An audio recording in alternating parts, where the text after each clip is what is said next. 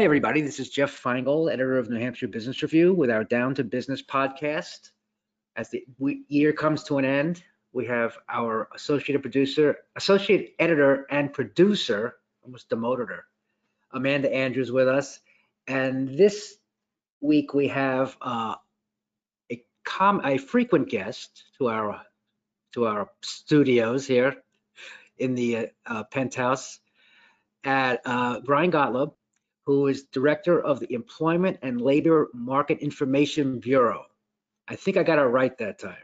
Pretty close. Okay, something like that.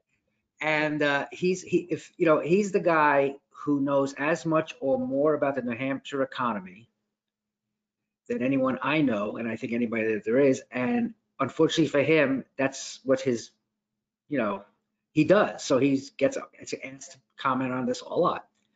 So Brian, first of all, welcome. Great to be here as always, Jeff. Love talking to you. Okay. As do I like talking to you. So anyway, I just wanted to start off with this because I know you don't hear this question very often, but how's the New Hampshire economy doing? I think we're doing pretty well, as a matter of fact. I think we've come through a 2022 that's been a pretty positive year overall. I mean, we sort of early on in the year, in the middle of the year, there was talk of a national recession that faded, with the third quarter GDP numbers. People expecting that somehow the world was going to come to an end and things were going to start falling apart, and they haven't. And I would argue that we're about to enter 2023 with actually a little bit more momentum nationally, even as employment growth is likely to slow. But I think the economy has a fair amount of momentum that should bode well for us and our ability to maintain some level of growth in 2023. So what do you think is driving that? Why is the New Hampshire economy in particular seeming so strong? I mean, I agree. I mean, it just seems like I noticed the unemployment rate's been creeping up. Yeah. It's not to a level where you'd be alarmed or anything. And actually, in some way, it'd be good for employers that people, Yeah, I mean, there's different reasons why the unemployment rate can go up. And this is kind of one of the frustrations I have. People, when they hear about the unemployment rate, they immediately go to, and it rising, they immediately go to the thought that more people have lost their job, that's why the unemployment rate rises. Well, in fact, the unemployment rate can rise for a number of reasons, and some of them are good. One of the ways it's good is if more people are entering the labor force or re-entering the labor force. And I can tell you that among the people who are unemployed in the state, who are listed as unemployed, only about 20% are job losers, people who have lost their job. There's 60% who are re-entrants or new entrants into the labor force, and there's 20% who temporary jobs may have ended. But overall, it's not a bad thing. When the unemployment rate rises for the right reasons, and that 2.6%, as you say, Jeff, when has 2.6% unemployment been problematic? It's true. It's like, I go back to the days when I bet in the 70s there was this effort in the U.S. We had other economic issues going on at the time, and there was this bid by Senator Hubert Humphrey and I think Senator from Arkansas, I don't remember, but they tried to have a bill that would mandate that the United States unemployment rate not go below 4%. That would be full employment. 4% would be full employment. And here we are at 2.6, so we know what's on the other side of full employment. Yeah, while the unemployment rate is very low, one of the things I think should be a little bit encouraging. It's both encouraging and discouraging. It should be encouraging for employers is that there's still slack in the labor market, believe it or not.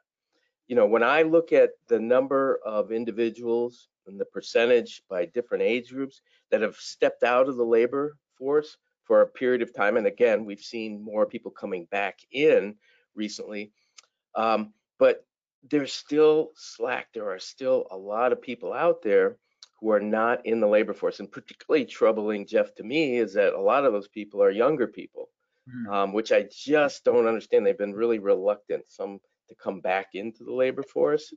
So there's people out there who could be employed. And I think the challenge for New Hampshire, challenge for my organization, is how do we get people back into the labor force? Because they're out there. There are people who could be employed who right now, to use a business economic term, the capacity utilization of our labor force is lower than it should be. It's lower than it was prior to the pandemic. Is it something that you think that higher wages can fix, or is it's not that simple? Well, higher wages have helped for sure. That makes the work leisure trade-off, a little bit easier, or pushes it more toward the work, to the work choice. And it does help, but for whatever reason, it isn't quite sufficient. And I think there's some other issues that are, wages are one aspect that are very important to workers, but working conditions are really important. Flexibility is increasingly important. When I look at what's happening in the labor market and how tight or how many job openings there are in relation to, how many hirings, there's far more openings than there are people being hired. I would expect that wages would even rise faster. So I think one of the reasons for that is that it's not just wages that people want, it's that flexibility. And that's a little bit harder. That can be harder for some organizations to offer. They don't have as much of a history. They don't know how productive they can be with these different work arrangements. So I think that's a challenge. And I think solving that and becoming more comfortable with offering that to workers will help bring some additional workers back. Plus, there's the issue of childcare, which is affecting the female labor force, particularly under the age of 40. Women most likely to have children who are before school age. That's still problematic. Daycare is expensive, and the industry has been hit hard by the pandemic and really hasn't recovered. Yeah, the New Hampshire Women's Foundation put out its status of women report and pointed out that that's probably the main reason that women have not rejoined the workforce, and why women were the major source of people not working, because they didn't have to, but that's basically what society demands or imposes on them. And and to get them back into the workforce, there has to be some more robust childcare system. And that's something that's, I think, beyond the ability of the economy to fix right now. It's like a public policy thing, but I don't know if it's on anybody's radar right now. It should be on the radar, and I have to say it's one of the most vexing problems, because there's problems on the supply side and the demand side. The demand side, obviously, it costs a lot. And one of the ways you fix the supply side or encourage more providers and more people to work in it is to raise the wages. That's one of the big problems, is that it's generally a low-paying occupation, a lot of people who are in there. So if you want to get more people in the field, you have to raise the wages, which means what? Yeah. You have to increase the price, and so you affect the demand. It's just a really difficult problem. And if you look, worldwide, probably the most successful countries in terms of daycare are ones that heavily subsidize it. And that's not, that is not something that this country, has really embraced.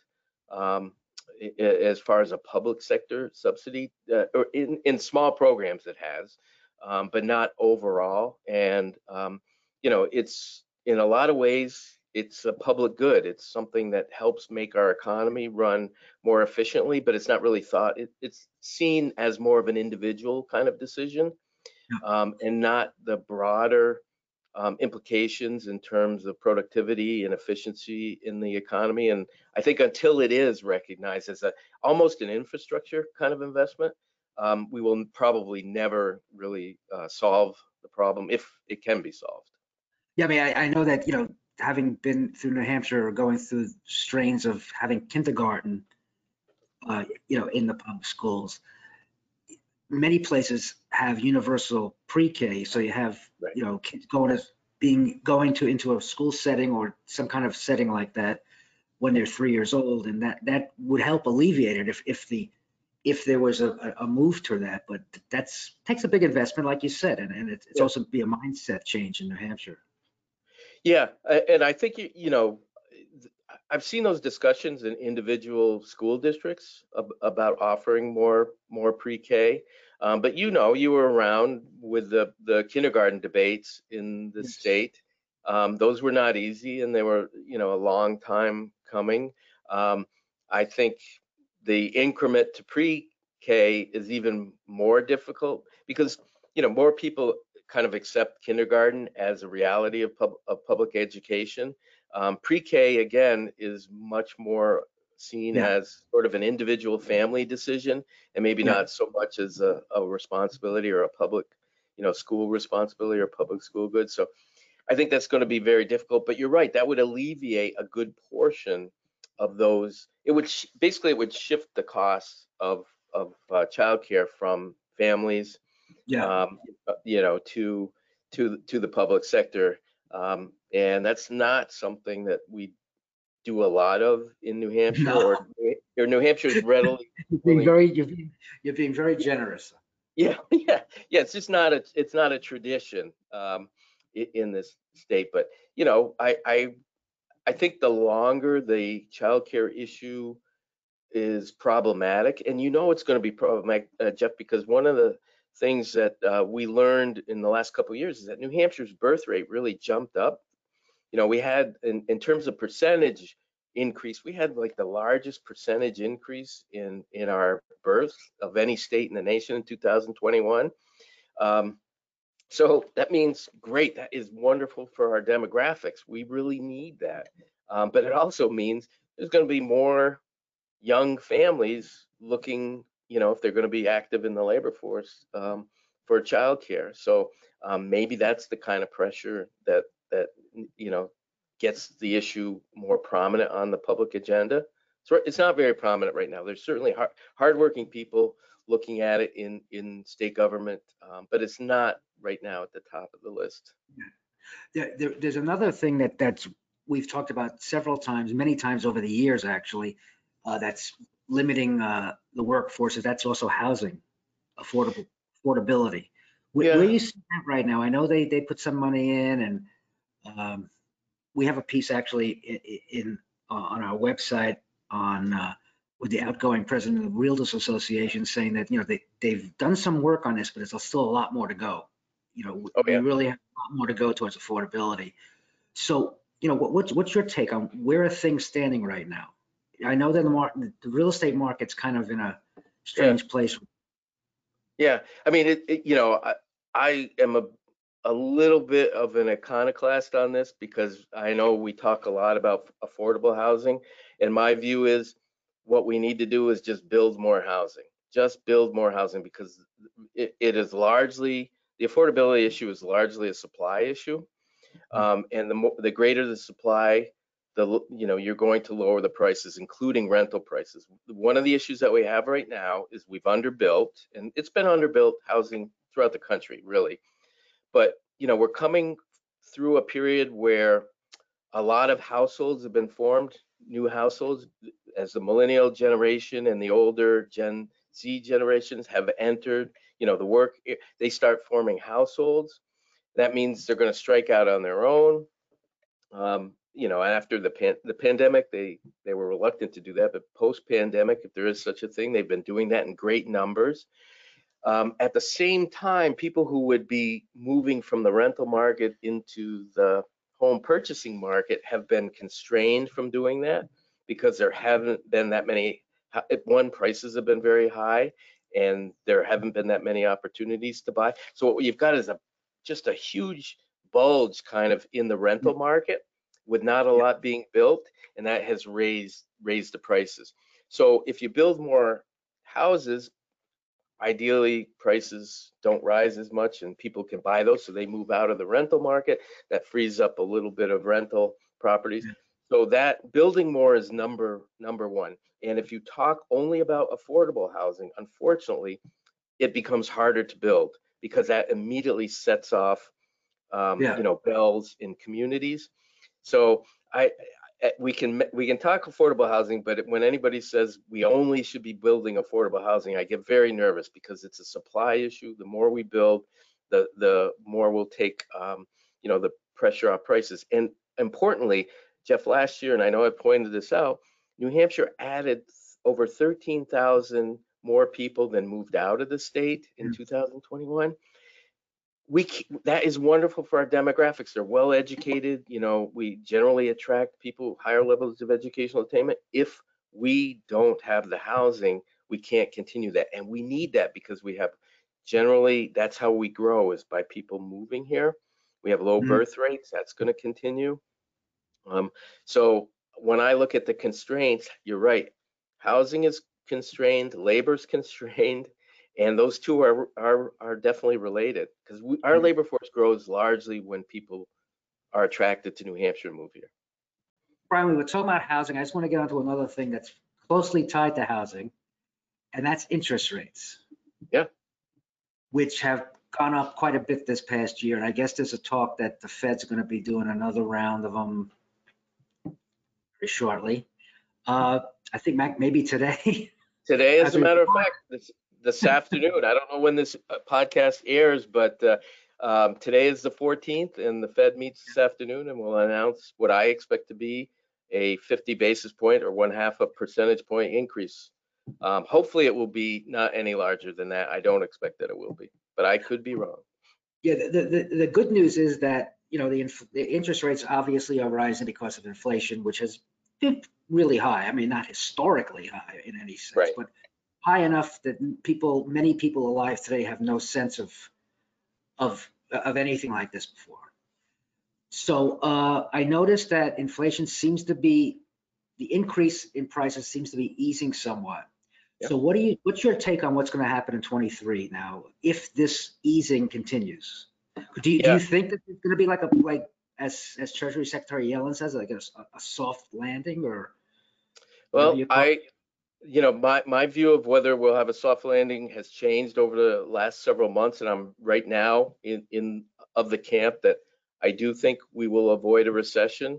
That's not to say there isn't a strong still probability. I put the probability of recession at somewhere just under 40%, and that's down from a few months ago when I was over 60% from my perspective.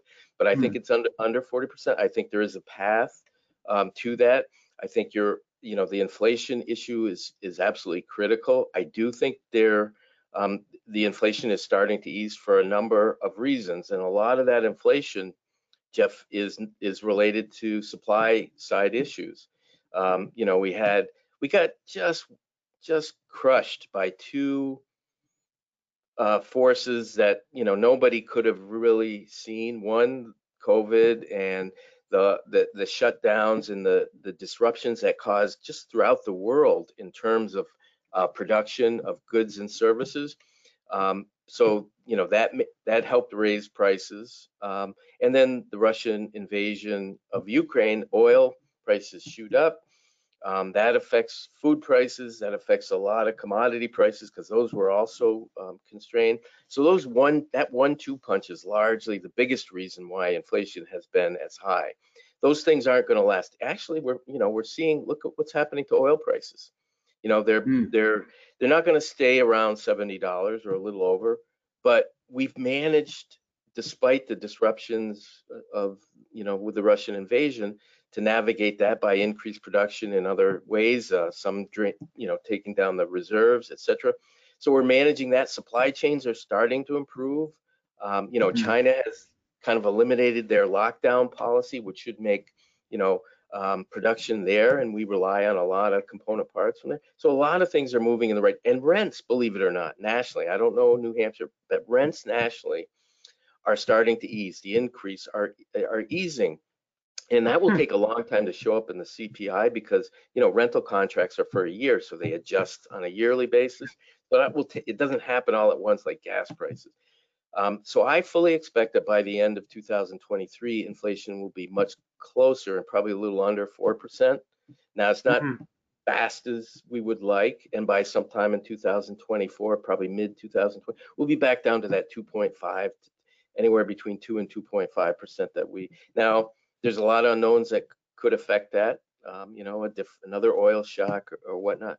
But that's the path I think we're on. I think that it's working. I really do see, you know, prices starting, and many of them starting to ease, and I think those trends are going to continue. Yeah, it does seem to me that that's going to be happening. But one of the things that really intrigues me is that there's a sense still among a lot of people that, you know, the economy is headed for over a cliff, or maybe not over a cliff, but Yeah, we're not going to a good place. And I think this is my own feeling, and I'm trying to run this by you. I think there's a lot of news about these big layoffs, mostly, if not even all of them, by tech companies, you know, high-profile tech companies. Yeah. Twitter, obviously, that's kind of a self-inflicted thing, but Twitter, Meta, you know, all Amazon, all laying off. But from what I can see, it seems like most of those big layoffs are in that industry. Yeah, absolutely. Not in New Hampshire, not the kind of tech stuff we're doing in New Hampshire, but, you know, these big companies. Right. So yeah, no, and that makes, you know, that actually makes a lot of sense. One, they were the companies that had the biggest run up during the pandemic. When you think about it, what was one of the key factors during the pandemic economically is that so much went digital, right? So a lot of those tech companies that you're talking about that had increasing demand. You know, people were using digital services much more. So they just, you know, hired like crazy. But when you look at, you know, what percentage of the workforce are they? It's not that significant. And look, I don't feel too bad about some Meta engineer getting laid off. Do you think he's going to be out of work for as long as he wants to be out of work, or she? So I don't worry that much about it. But your larger point about the pessimism, it is in all of my professional career, I have not seen this much pessimism among the electorate, or among, you know, households and businesses to some degree.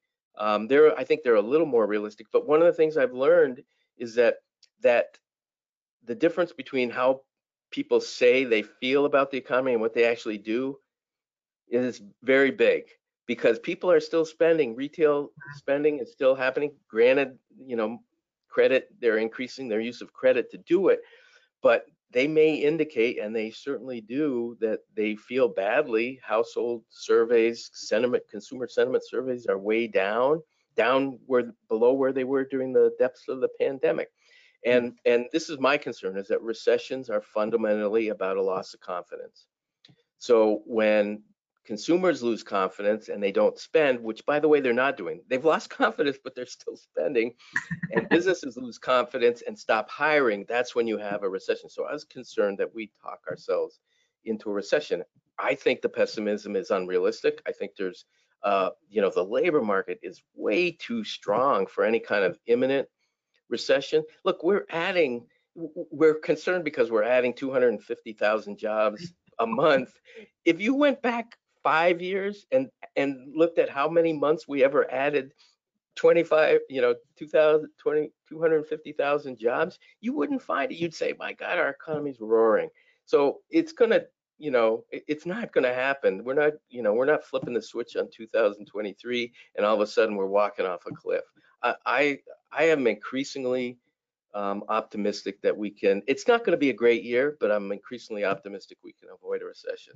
And maybe, you know, I'll admit if I'm wrong, but I just cannot accept the pessimism that seems so pervasive. It's just way out of whack from my perspective. especially when you know, you see, you know, the people shopping, and, you know, Yeah. I just happened to go to Target the other day, and there's people in front of me.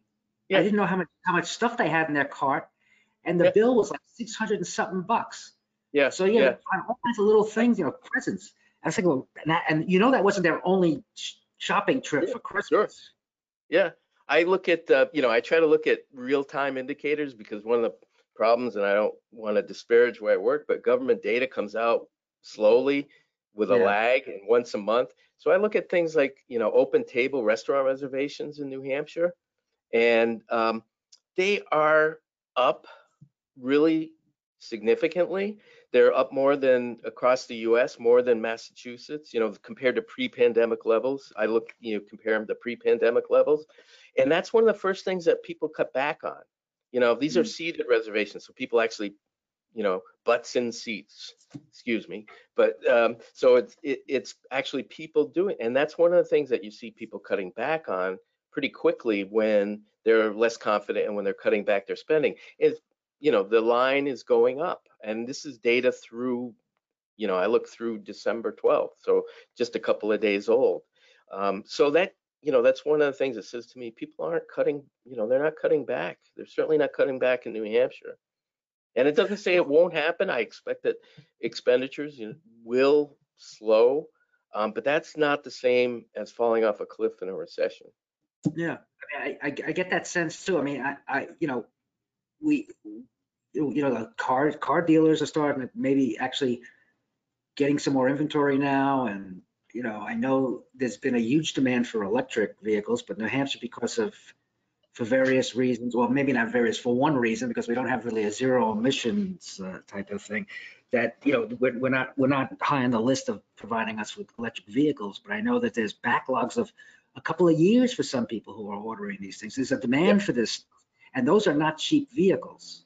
Right. The right. cheapest vehicle is expensive, or more expensive than a internal combustion. And this is the kind of stuff that's going on out there. And people don't do that kind of thing when they might be thinking or feeling, but not thinking. You know what I mean? It's like it's not connected.